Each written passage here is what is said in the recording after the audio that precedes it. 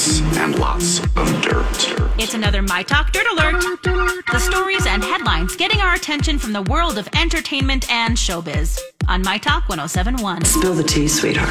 We all have that favorite movie that we've watched repeatedly over the years, but there's one man that has set a record for watching Spider-Man No Way Home on the big screen. His name is Ramiro Alanis. He spent $3,500 on tickets to watch the film, almost 300 times, leaving him as the world record holder for most cinema productions attended of the same film. Believe it or not, he spent 720 hours, or 30 days, watching the film 292 times from mid-December to March. He broke the same record back by watching Avengers Endgame 191 times back in 2019.